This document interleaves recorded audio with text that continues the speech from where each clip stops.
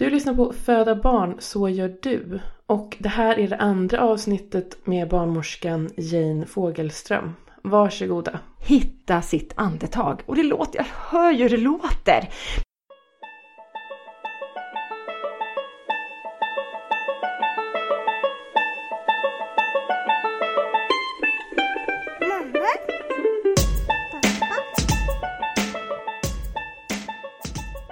Det känns ju ibland som att vi går omkring med, alltså visst är det bio, men så här korsett, drar ihop kroppen och ska kontrollera allt. Och det är ju för att det är så läskigt. Och det är ju det här att vi kan inte ha kontroll på när vi föder, vart vi föder, med vem vi föder. Men vi kan ha kontroll på oss själva. Och det är där vi ska lägga krutet. Och det som är grejen när vi föder barn är att det är väldigt skönt om vi har någon vid vår sida, helst vår partner, som faktiskt kan hjälpa oss att komma tillbaka till nuet varenda sekund. Att när hjärnan hos den födande börjar snurra, säger man så här: det där tar vi sen, nu vilar vi. Jag pratar inte om sammandragningar eller verkar. Jag pratar bara om vilan. Hela tiden. Nu vilar vi. Sen när det kommer den här sensationen, det här nya som kommer, det här kraftfulla, så bara börjar vi andas. Säger ingenting. Sjunker ner. Tung. Sjunk. Släpp ut. Nu vilar vi. Markerar vilan. Vad är det vi vill ha? Vi vill ha det lugnt och skönt. Varför fokuserar vi så mycket på det andra? Det kommer ju vilket fall som helst. Men jag tror att det är för att vi vill tämja det. Och det kan vi inte. Nej, vi vill kontrollera. Hjärnan kan inte tämja det överhuvudtaget. Mm. Den kan bara gå in i rädsla, oro och skräck. Och ångest. Så ja, sen kan det behövas bedövning dessutom. Men det här är grunden. Att ha någon som påminner en att vara i nuet. Varenda. Nu vilar vi. Nu vilar vi. För ibland när vi pratar om det här så tänker jag, men alla de jag har haft här. Eller jag känner någon sorts sån här, inte lojalitet, men jag känner en respekt för alla de som till exempel har haft en förlossning som har varat i liksom 30 timmar. Och så slutar det med en kejsarfödsel som de absolut inte har velat. Också med känslan av att min kropp kunde tydligen inte föda barn. Är den dålig då? Att jag känner en sån här, jag vill, å ena sidan så vi måste prata om det här som är grunden, som vi vill att det ska vara. Och det betyder egentligen inte att man inte respekterar det som liksom kan hända och det som, för det är ett annat kapitel på något sätt. Och det måste vi också acceptera och omfamna. Jag sitter ju själv och säger att jag har 3 födslar som verkligen inte var det jag pratar om nu. Men även när det blir som vi inte har tänkt oss, kan vi acceptera att det bara blev som det blev. Om vi inte har massa förväntningar på hur det ska bli när vi är gravida och hur lyckliga vi ska vara när vi föder barn och när vi har fått barn första tiden, som kan vara ett helvete. Men jag tror att om vi inte skulle ha några förväntningar, bygga upp förväntningar, så skulle det inte vara ett helvete. För att när barnet skriker och behöver mig, då gör jag det. När barnet sover, då sover jag. Vi äter. Vi lägger det på den nivån så att vi har ett liv. Och inte bara ser allt som inte blev som jag hade tänkt mig. För att det är diskrepansen däremellan. Förväntningen och verkligheten. Om förväntningen, om jag släpper den. Och det här pratar jag ju när jag håller föräldragrupper nästan bara om. Att gör som barnet, vad är nuet? Nu är vi hungriga, då äter vi. Inte så här, ja men då borde det bli då, och då borde han sova, och då borde och måste. Jag menar, det som har varit, det har ju varit. Så jag pratar ju om det som är nu, som kan påverka det som kommer framåt. Det är det enda vi kan göra. Allt som har varit och det skulle vara som det var. Sen kan vi med hjärnan hitta anledningar. Och jag klarar det inte, eller butti bä liksom. Alltså det finns också någon sorts tanke kring att vissa saker borde vara på ett sätt, att vi har rätt att ha det på ett visst sätt. Men vadå? Jag har rätt att ha en viss typ av småbarnstid och jag ska få vara lycklig och vad det nu månde vara. Och det är ofta att man har rätt till att få det på ett sätt som man har trott att det ska bli och som andra verkar ha det. Och om man kan släppa det, hur andra verkar ha det och hur det borde vara för att man ska vara lycklig och bara lyssna inåt på, är jag lycklig eller hur är det här, och lyssna på sina egna förväntningar, då slipper man den där ständiga avcheckningen med andras förväntningar eller andras, allt som rör andra liksom. Att du har dig själv och ditt eget liv. Det finns inget som borde ges till dig och det finns ingenting som du borde göra, utan det här är ditt liv liksom. Precis, och jag brukar prata jättemycket om förlåtelse. Ja. Och nu ska jag dra min definition på förlåtelse. Ja. Det är att det var inte rätt att någon gjorde på något sätt. Det fanns ingen rätt i det. Varken att någon gjorde någonting mot dig, som du tolkar det så. Eller att du gjorde någonting. Utan alla gör alltid så gott de kan. Alla gör alltid så gott de kan utifrån vad de kan just då. Jag menar, hur ofta går du omkring och tänker att du ska vara otillräcklig och vara dum? Nu tänker jag vara dum mot någon. Nu tänker jag skada någon. Nu tänker jag... Så tänker vi ju inte. Nej. Alltså, jag har inte mött någon än som har sagt det. Så att det är att när vi förlåter så förlåter vi oss själva. Och inser att jag gjorde så gott jag kunde. Och det gjorde alla. Och när vi förlåter så ger vi upp hoppet om en annorlunda eller bättre gårdag. Ge upp hoppet om en annorlunda eller bättre gårdag. Som kan innehålla en graviditet, en förlossning, en första tid. Och den vi ska förlåta mest är oss själva. För vi gör alltid så gott vi kan. Utifrån vad vi kan. Då finns det inte så mycket att slå på. Det finns inget att slå på. Nej. Och då kan vi också se att, även jag som då jobbar jättemycket med, att min mamma gjorde faktiskt så gott hon kunde. Utifrån vad hon kunde. Jag kan se det nu. Vad skönt. Och jag gjorde så gott jag kunde som barn. Så. Samma när vi är... Jag tänker om vi tar en graviditet. I alla fall lite längre än en förlossning. Med alla dessa förväntningar. Först så ska man ju... Många jag har mött har ju fått lite sådär... När de har vetat att de har blivit gravida. Tycker att det känns jättekonstigt. Och inte alls den där glädjen. Att det är så här... det är så okänd mark. Och de nästan känner så här, jag vill inte. Fast de vill. Ja, det blir så läskigt.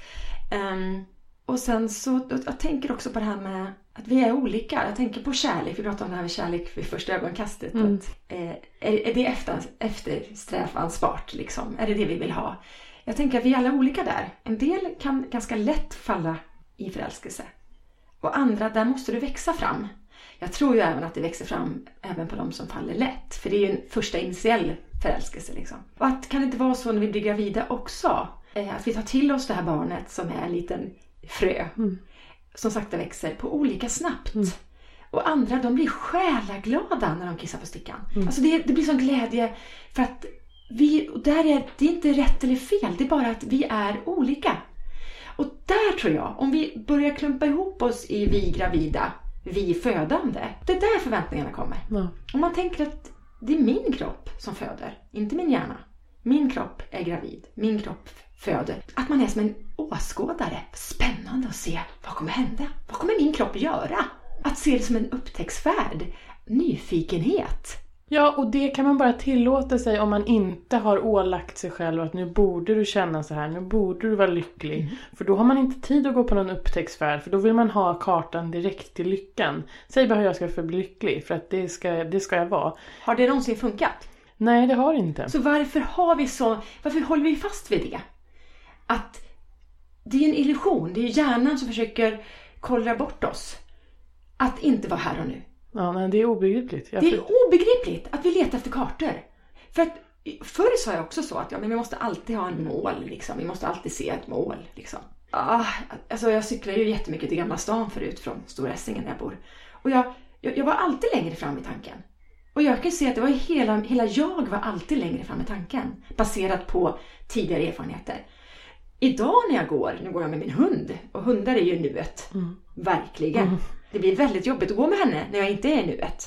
Då blir jag irriterad. Ja, det känner jag igen.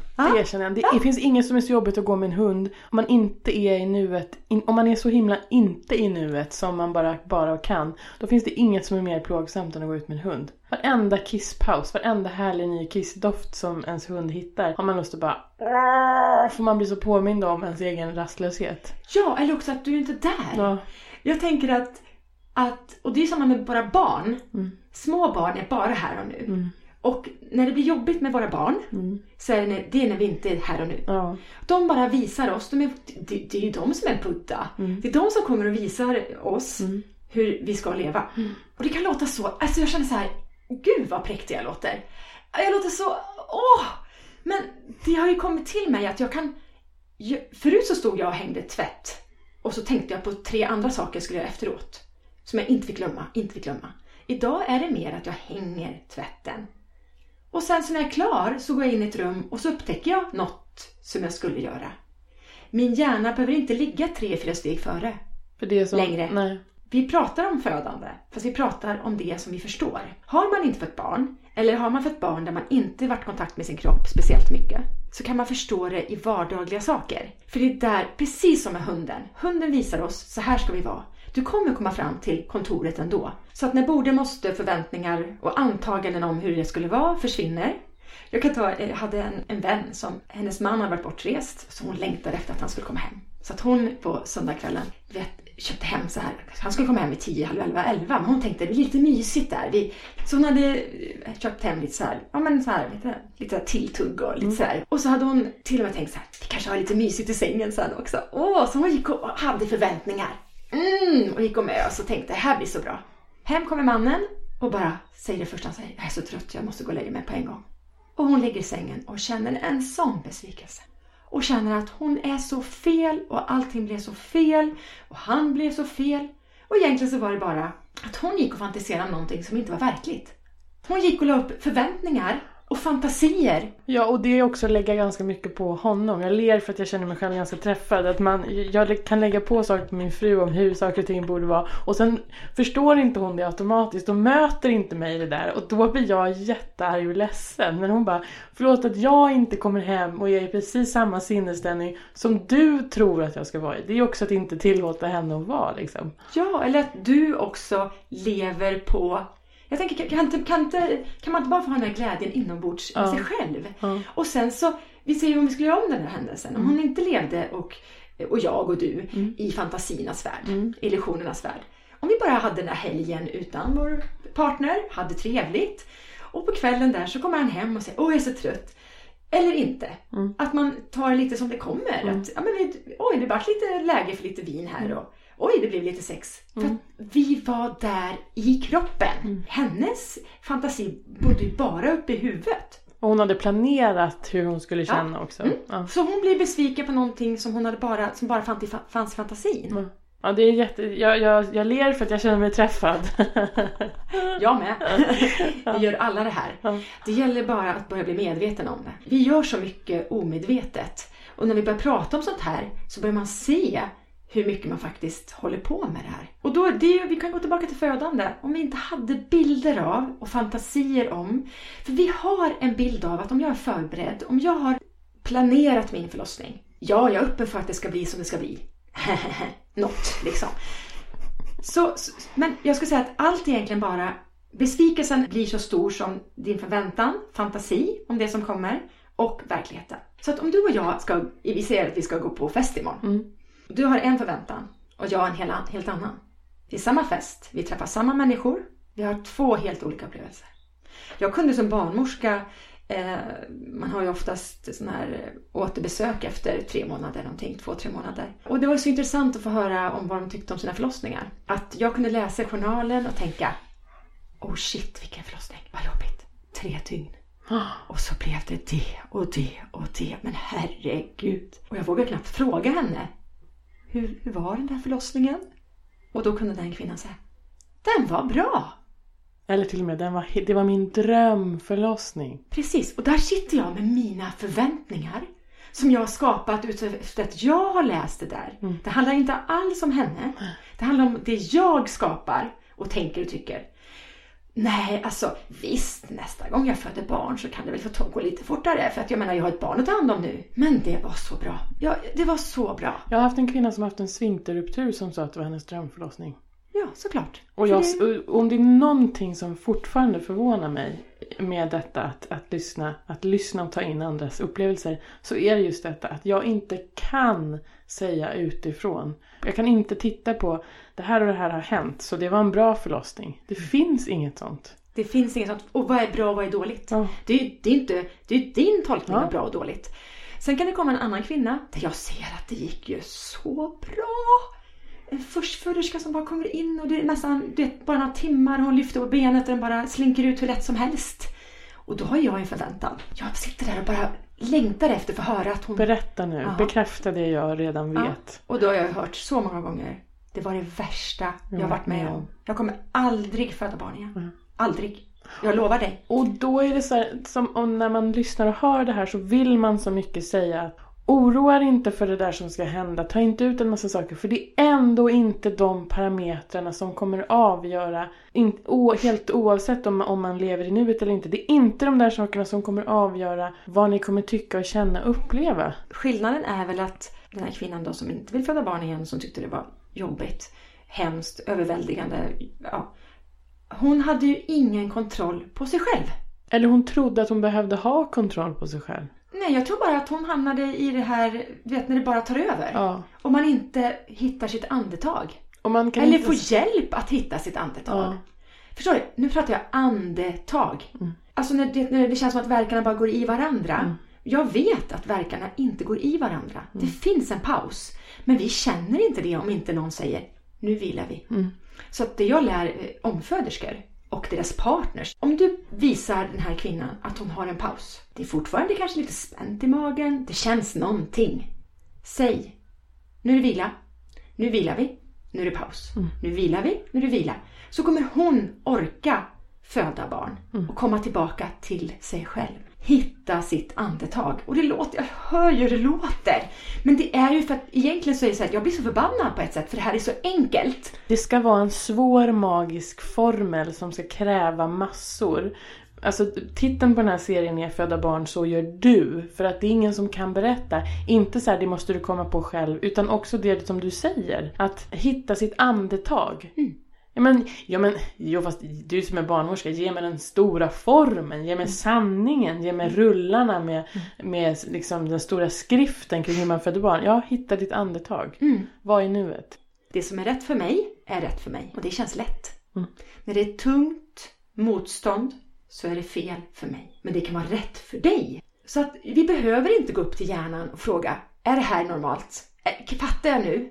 Utan var i känslan och kroppen och lita på det. Små korta saker kan göra all skillnad. Det är dina råd kring att föda. Ja. Det var ingen lång pergamentsrulle, ingen sanning. Det var det enda. Vänd ner i kroppen. Släpp hjärnan, gå ner i kroppen. Du, tack så jättemycket. Jag har aldrig njutit så mycket av att en sanning är så kort. För det är någonting väldigt befriande. Att det inte var krångligare än så. Ska du inte säga något krångligare än så? Nej, inget krångligare än så. Tack så jättemycket för att du kom hit. Tack själv, det är bara en fröjd. Vad härligt.